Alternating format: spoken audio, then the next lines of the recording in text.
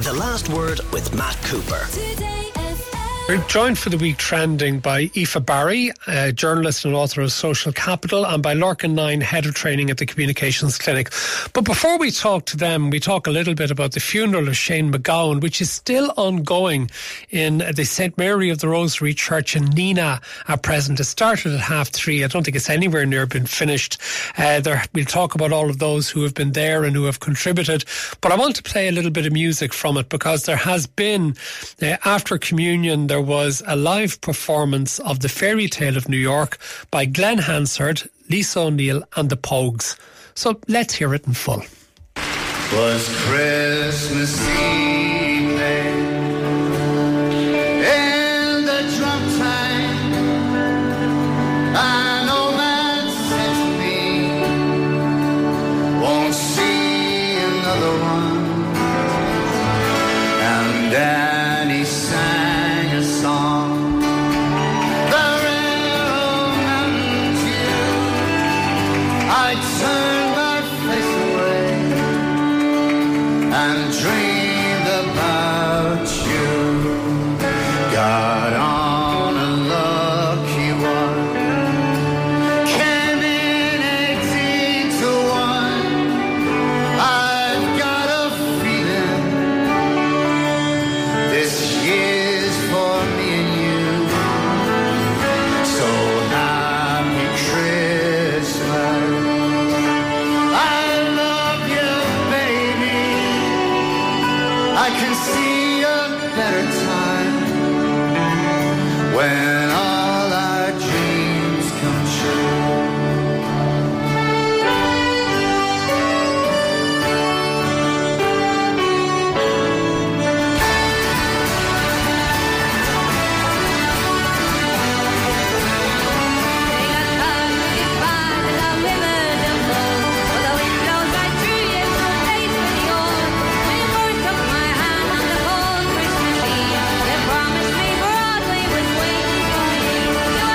You're pretty, clean out New York City. When the band finished playing, they hauled out for more. Tonight you were swinging, all the drums they were singing. We kissed on the hall, and danced through the night. And the boys in the NYPD choir were singing Galway Bay. And the bells were ringing out for Christmas Day.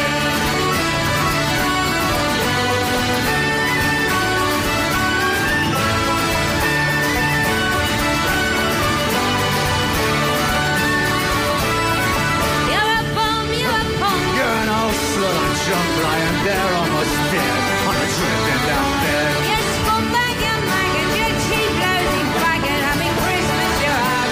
As party died out. The boys in the NYPD choir were singing Galway Bay. And the bells were ringing out for Christmas Day.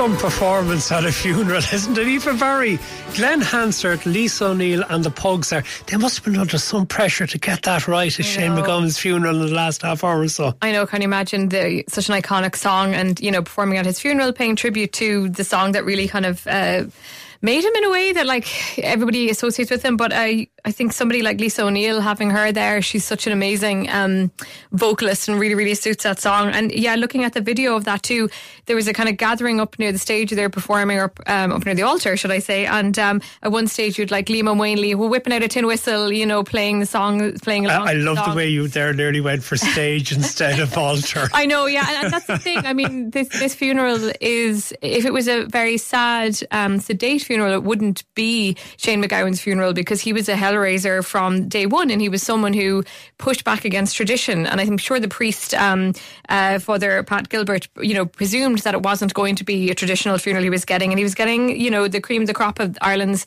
you know, kind of celebrity rock musicians there performing and paying tribute to Shane, as well as Johnny Depp and the likes. I suppose roughly you get two types of funeral, don't you? You get some are very, very sad because there's a lot of grief and despair at the loss of a person, maybe unexpectedly or young. And then some turn into wonderful celebrations that, although you still miss the person and you're going to miss them in the future, there's just this feeling that their life deserves celebration. And this would appear to be the latter. Yeah, and look, and the idea that, you know, funerals are in many ways for the living. You know, they're for the people who, and they want to mourn in their own way. And then this is a way to mourn Shane MacGowan. And I think what struck me from watching it is that it's a lovely example of when you can mix the religious and the spiritual with the personal and with the personality of the person. And I think there's been a bit of a move in some churches to, you know, not have eulogies or only the eulogy by the priest and not by an individual, and you have to have it by the graveyard. And I think actually this is a much better example of where the church can still have a role within Ireland as Ireland moves on. You can as combine a sort the of a facilitator, is it? As a facilitator, that the religious is still there. There were still religious elements to this. There were still readings. There were still prayers of the faithful, but that you're still then facilitating the personal element of it as well. And you can keep those two elements of Irishness together. And this was a celebration. I just don't get this thing about saying that you can't have family members or friends delivering the eulogy, because I've been at funerals where the priest has delivered a eulogy where clearly has no real knowledge of the person who has just died. And it's almost an insult, this thing that the priest said, well, this is my stage or altar and I'm going to actually be the one who speaks, even if they cannot reflect adequately the person who is being buried. Yeah, and it's a misunderstanding that obviously the church has a role, and they have a role within mourning and a role within grief, but they're not the only person who has a role, and obviously there's a personal element to it too. So I find it very frustrating when you're at funerals and when that happens as well, when family members do want to speak and they're not able to. But anyway, this was, I think, an example of them getting it right, and that allowing and facilitating the personal with the religious. I thought was a nice moment, and it is nice viewing. And I found the whole scenes around Dublin today quite moving as well. The fans out there, there are very few almost public funerals that don't come from obviously it is a tragedy when somebody dies, but doesn't come from an unexpected tragedy. And there's a public outpouring for Shane MacGowan on the streets where people are singing. And I think when you hear the Fairy Tale in New York there, you do realise that just because a song becomes popular, becomes very overplayed, doesn't stop it being an absolutely beautiful, amazing, like artistically worthy song as well. Definitely, it's still a really impactful song, because it's really dark. It's a really dark Christmas song, you know, about two members of the diaspora in London, you know, trying to get by. Now, tell us who was there, because I believe Bono was supposed to be there but couldn't be there, but was still there because he recorded a reading which was shown on the video screen. Yes, they played a video of Bono. I think he's in Las Vegas maybe at the moment. They've got all those gigs on in the Sphere. Johnny Depp was there. He gave a prayer of the faithful. You had people like Aidan Gillen there as well. I think he spoke. And you also had Nick Cave as well.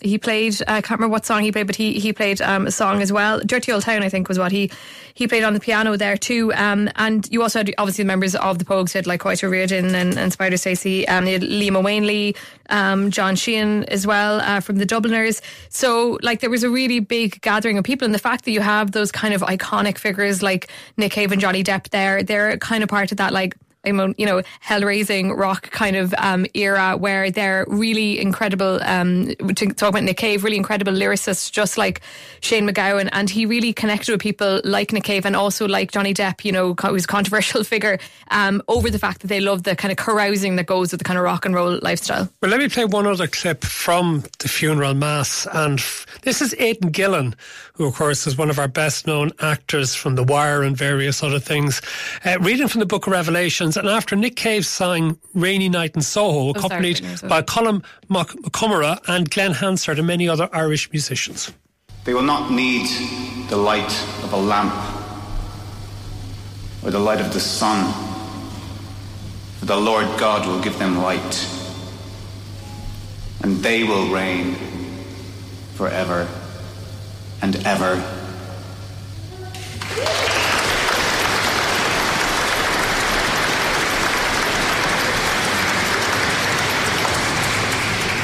And now we have Nick.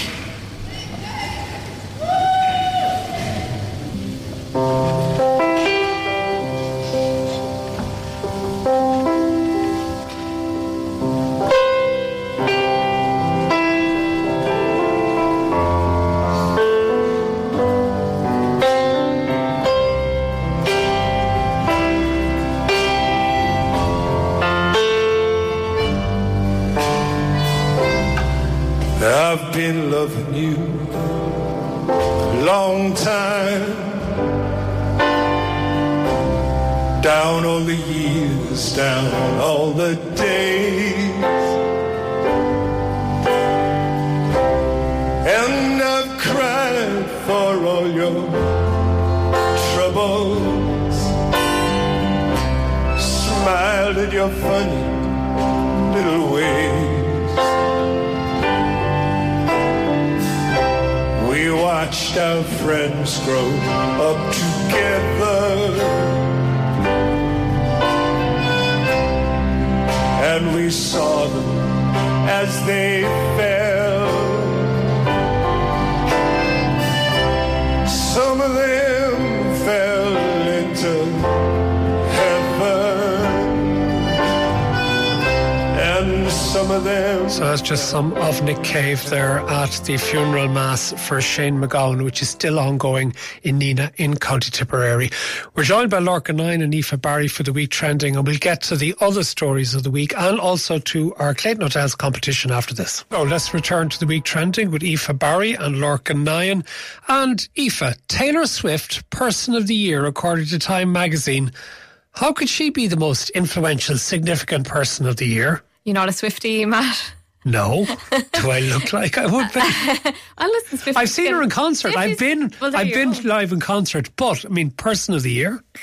I know, and it is quite controversial because Vladimir Zelensky was Time Person of the Year after the invasion of Ukraine by Russia, and obviously this year we've had the horrendous ongoings in Gaza, and people are questioning, well, what about, for example, the journalists that are literally on the scene that we're following on Instagram and social media that are giving us all of the updates in a deadly, deadly situation. So why aren't they Person of the Year as opposed to somebody like Taylor Swift? I guess Taylor Swift, from a business point of view and a cultural impact point of view, is one of the people of the year. I mean, her Eras tour is going to make her about $1 billion.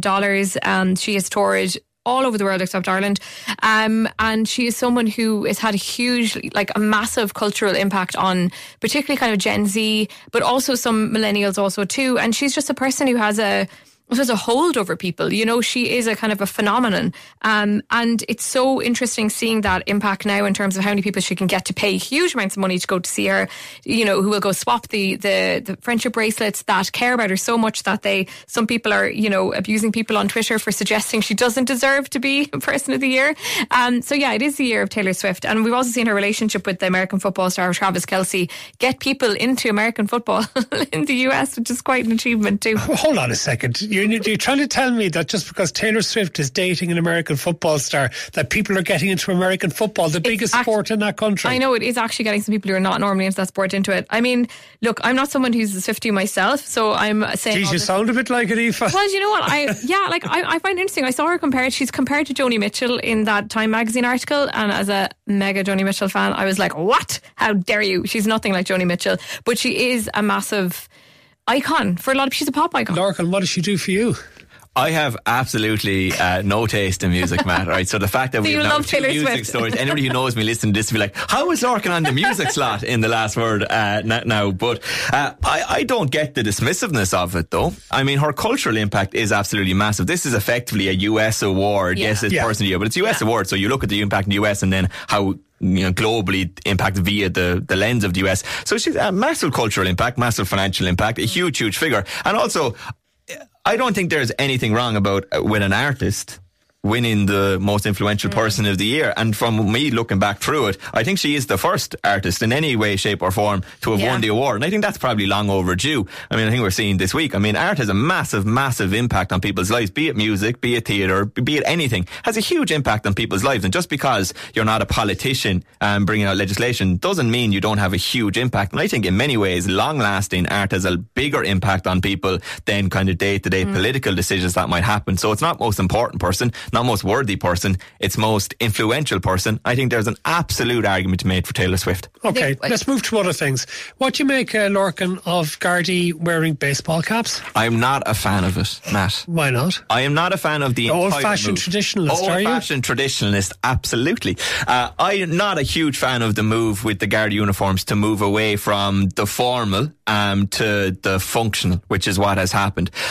There is a function. Sorry, do you think it diminishes authority? I think it in a way diminishes authority, and I think that there is a function to how they dress with hats and how they used to dress and the connection it has to the history of the police force, or police service. In the 1930s, when commercial airlines started flying, there is a reason why they realised they needed to dress their pilots like Navy officers, which Pan Am decided to do. Because they realised people needed to respect pilots, they needed to trust them, they needed to feel like they were in good, safe hands. So they dressed them like Navy officers. There was a reason for that. It also, I imagine, made people more likely to want to be pilots. So, because you get to dress the part, you get to look well, and therefore there is an impact of what you wear and how you feel and how you conduct yourself. So we've had a move towards the slightly more casual, but not with tattoos, though. What? Not with Garda Commissioner will not allow tattoos. I would go the other way on that, all right? And I'm not traditional on that. You should absolutely be allowed to have tattoos. There's no reason why you shouldn't be able to. But I think, particularly on the hats, I think even you see the clips of Shane MacGowan's funeral in Dublin today. They're wearing the hats, they're wearing the formal gear, and I think there is an impact to that on the ground. I suppose, could they not use different uniforms? And they kind of do, don't they, for different purposes? You know, I mean, I think if you're trying to think about at the moment, say Dublin, where we've had the issues with the protests and riots there recently, part of the conversation around that was trying to get the Gardaí to have a better relationship with certain communities and young people, for example, and trying to get kind of more community Garda going. I mean, obviously there's funding kind of stories behind that as well too. But if you're talking about getting a relationship between young people and the Gardaí, I think having like an informal uniform where they look less like they're these serious, people, and more like we're kind of there to have we got baseball caps and we're kind of cool. That might help if there's a little bit of informality going on. I really think so. Well, I think there's an issue around how the Gardaí are seen by young people. So perhaps if there's a kind of a more of a casualness of how they appear. That said, I can understand the argument against that in the sense that people might say, well, you kind of have to have the iron fist in a way and you have to look like you're wearing a certain thing. But let's move to other things which impact on people's money. What about Ryanair passengers? Is it true now that you have to queue for boarding passes in certain circumstances? Yeah, so people will be aware that Ryanair have started, I suppose, charging you to select the seat. So you pay more to select the seat if you want to be next to who you're flying with or priority boarding. What they've now started doing is if you don't pay for that, you can no longer print out your boarding pass or have it on the phone. You need to go and collect the boarding pass, which is obviously a move to try to get more people to pay for the seats. Ryanair have always had things like this where they've had extra charges, but Michael Leary always used to justify it or explain it by saying it wasn't about the money. He was trying to change people's behaviours, and if you charge them, they'll change their behaviours. The simplest example was, will you print out your boarding pass initially? If you don't, we'll charge you if we have to print it for you. And then you get the app on the phone and you have the app scanned. To encourage people to in advance have it to speed things up. This is the first time that I'm aware of that there's a charge for something that actually isn't designed to change behaviour other than buy a more expensive ticket. So in some ways it is just a hidden charge in a different way to their other famous changes down the years. And I wonder how people will react to it. They'll probably just give Ryanair their money. Yeah, and I think they've just given up trying to care about customer service in the sense of, trying to make people feel good when they go and buy a Ryanair ticket. They're like, we're giving you pretty cheap flights, so you're just going to have to pay all these extra bits if you want to have your seat, and just deal with it. Like they don't come to the school of let's plumb off and make our customers feel nice and happy when they're going through the experience. I'm going to ask you about tolls now, Aoife. Yeah. But first, a comment from a listener in Temple Oak who says Taylor Swift has been instrumental in the massive upsurge in Gen Z voter registration in the US. Yeah. She's huge influence in social media, which is so important just now as democracy is on the line in the United States. And that is certainly one of the reasons she's been named Person of the Year. We were talking about motor insurance earlier, Aoife. I think a lot of people very annoyed as well to discover that their tolls for using our roads are going up again in January. Yeah, going up at tolls on 10 routes around the country, including the M50 and the Dublin Tunnel. They're going to increase. That's the second time in a year that there's been an announcement that they're going to increase. And apparently the TII, Transport Infrastructure Ireland, are basing that increase on the annual rate of inflation, which put it at 6.3%. You look sceptical, Lorcan. Inflation? So, yeah, there you go. Well, what cost have inflated that allowed them to increase it by 20%? Just inflation, okay? Just the general inflation. I mean, if they could... The road is there. The road is already there. It's been already built. Something has inflation more somewhere. The cost of paint. The cost of paint to line the roads has gone up, so they need to increase by 20%. If their salaries were going to increase, then perhaps, but I wonder if the salaries of the toll operators are going to increase. Another listener says, police in other countries wear baseball caps. I lived in Australia for 9 years. The police there wore them, especially in the summer. Spanish and Turkish police wear them and still look tough. But that could be down to the guns. Okay, and one last one that I want both of you to tell me about. Aoife, can you define what Riz is for me, please? Riz, have you got Riz? I have no idea. Have any of us here got Riz? I don't know if I've got Riz. Well, it's the Oxford Dictionary word of the year, and I don't know what it means. Basically what does means it mean? charisma. So really? Yeah, short for charisma. So if you got Riz, you're someone people want to be around. You're kind of cool. I think you got you're a bit charming. There was an infamous meme about Riz, a kind of totally incomprehensible headline that used the word Riz early this year, and that's what got it on everybody's radar because nobody could understand what it meant. To the point that I can't even remember it. It was that bonkers. But yeah, it's one of the words that's been added by the Oxford University Press to the dictionary. See, I thought it was for a rollie or something like that. No, Rizzler papers. No. Yeah. Two thoughts on it. Number one, it is an interesting word in that, yes, it means charisma, but kind of directly to like romantic attraction or sexual attraction to somebody, but in a different way than just like I'm attracted by you.